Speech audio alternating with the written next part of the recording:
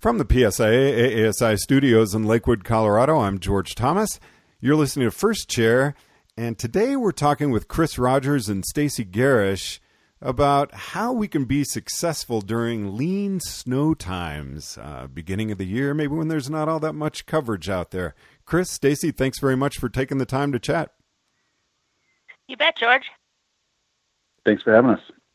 So let's get right into it. I mean, how do you really kick off a season? You've got return instructors coming back. You've got new hires. You have guests out that want to have lessons. How do you control the limited hill space? Stacy, let's start with you. There's limited hill space? What? Just kidding. So yes, we have limited hill space right now because Mother Nature has not cooperated. So the way that we're managing that here is we're fortunate here because we do have terrain open at the top of the mountain all the way to the bottom. So obviously the guests can choose to go wherever they want. Our lesson students, we're keeping anyone who's an low intermediate to advanced beginner down in our beginner area. And then we're only allowing our advanced intermediates and above those lessons to go up onto the bigger mountain. So we've sort of divided up who can go where in terms of lessons. As far as our instructor training, so we have new hire training going on right now as well as return instructor training. And with our return instructor training, we have a very specific clinic. The content's very specific, and actually we have defined a brushy corridor in the snow on our beginner terrain. So our return instructor training is going on in one designated area that we're sharing with the general public, and it seems to be working out really well. I think actually people are pretty happy that we have brushy set up, and it gives them something to do in that area, and the instructors who are out teaching are loving it because it's defining some turning space. Our new hire training, we're just doing a lot of work with our new hires on the green terrain that's open and the mild blue terrain that's open. Chris, how about you? What are your thoughts on the same question? You know, I think this is always an interesting time of year because sometimes we've got 3,000 acres open by now and we're skiing the back bowls, and then there's years like this where we have a couple hundred acres open, and there's always that balance between terrain for guests and terrain for training. You know, we at Vail have about 250 to 300 new instructors per year that we need to get trained up, but we also need to make sure that we're creating that amazing experience for our guests and really prioritizing space for them. So I think of this time period as one of those opportunities to really flex thinking on your feet and innovating and making changes on the fly. And it can be incredibly stressful for us in training manager roles, but it's also really rewarding when it comes together. The other thing that I really go to, as we talk about full certs, being able to teach anything, anytime, anywhere, kind of that's the idea behind the full cert, is that's that complete picture. And so often we kind of infer that means they can teach high level stuff. But I think really this is the time period you start to see the value of a full cert instructor, is that they can teach anything, anytime, anywhere. Meaning they can teach advanced skiing on limited terrain and small spaces. And, we've said it 100 times in the last few weeks, that this is where the value of an instructor actually goes up, and where a good instructor who knows how to manage their guests, to keep them safe, to teach them what they need to know how to be out there, this is the time that those instructors shine. And the training to get there is the same thing. We can put our trainers out and work on the fundamentals and really focus on what can you do in the terrain that you have. And so it's incredibly stressful, and making these constant changes. And, we don't have this terrain that we usually train on. We don't have that, but making those changes and figuring out ways to adapt and be flexible, that's what our full cert, that's what our RMT and, advanced educator pathway does, is prepare you for these kind of interesting times to train in. So what about those new hires who don't have the certification, but they've moved out, they're looking for work, there are limited lessons maybe, and they're way down on the seniority? How do we keep them happy? Stacy, let's start with you. I would say that whether we have a lot of snow or a little snow, we set the expectation with our new hires here that they really won't start teaching until the first holiday season, which is coming up here starting later next week. So up until this point, I think it's been business as usual, really, with our new hires, because I don't think they had the expectation that they'd be working now. We're keeping them in their new hire training. We're giving them the opportunity to go out and shadow instructors who are teaching as part of their training. So, hopefully starting later next week, we may get a little bit more snow or have had the opportunity to make more snow and open more terrain. And then we certainly intend to get our new hires teaching as soon as possible. So I guess maybe we're remaining optimistic at this point. Chris, how about you? I think another take on that, every spring we put a big focus with our instructor morning meetings and our topics about, you may have 100 days, but your guest that's just getting here for their spring break vacation, this is their first day on snow. And how do we keep that experience just as amazing for them as it was for your guests in December, and kind of helping our staff put themselves back in that, like, excited for snow, because, we all face burnout. We all get tired of the season. And it's really interesting, kind of the reverse of that with new hires.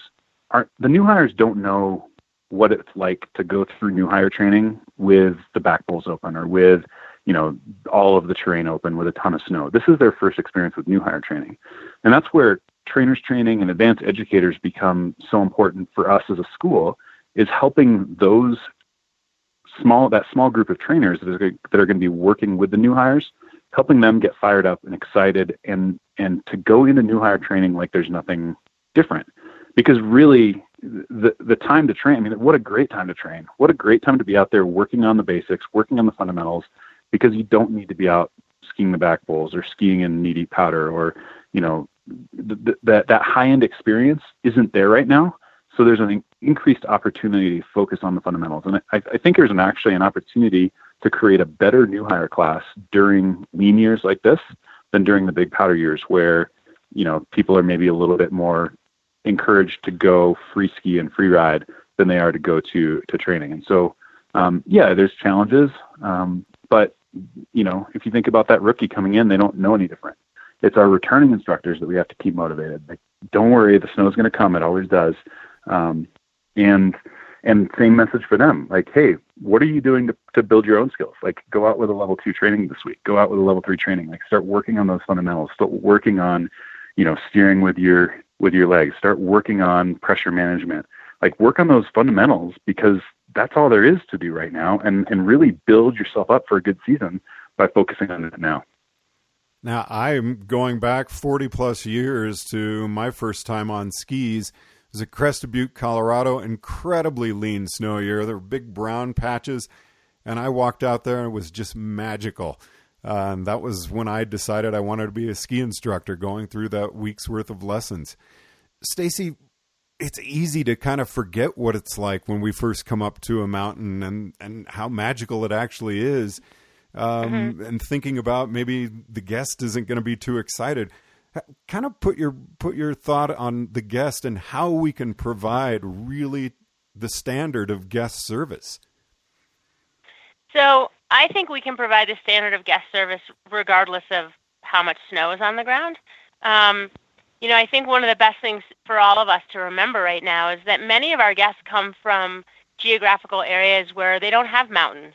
It may be flat or flatter than it is here.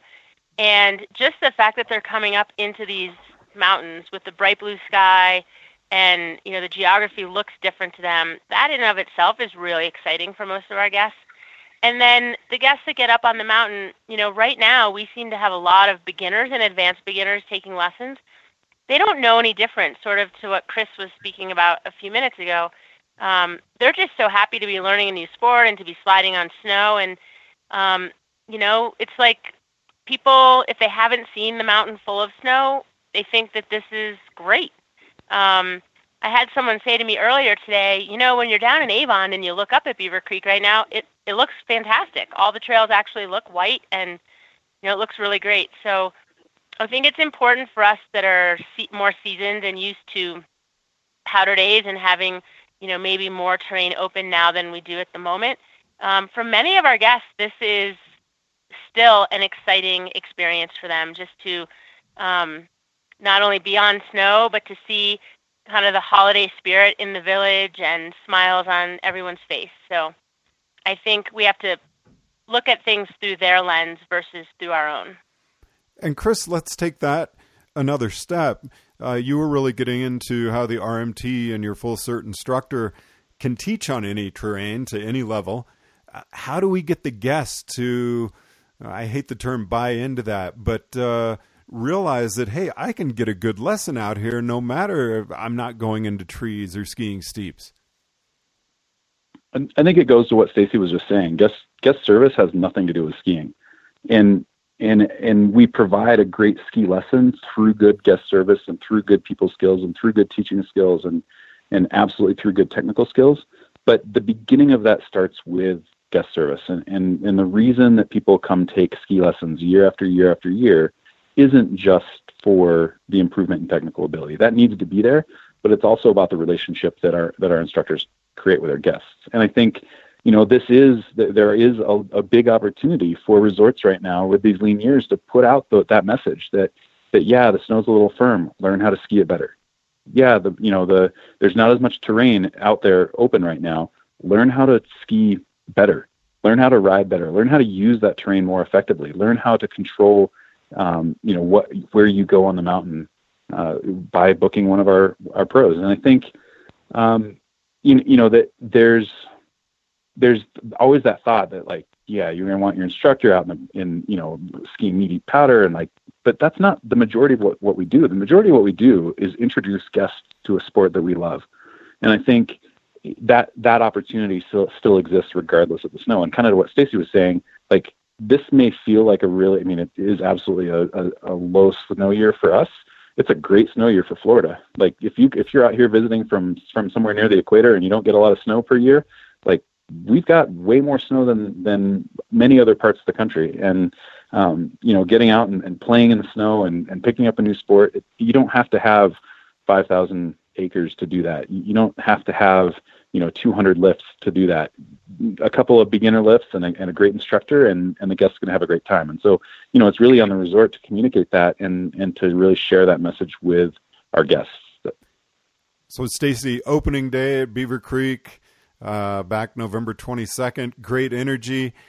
How is that carried over into now, and how is it carrying into the holidays?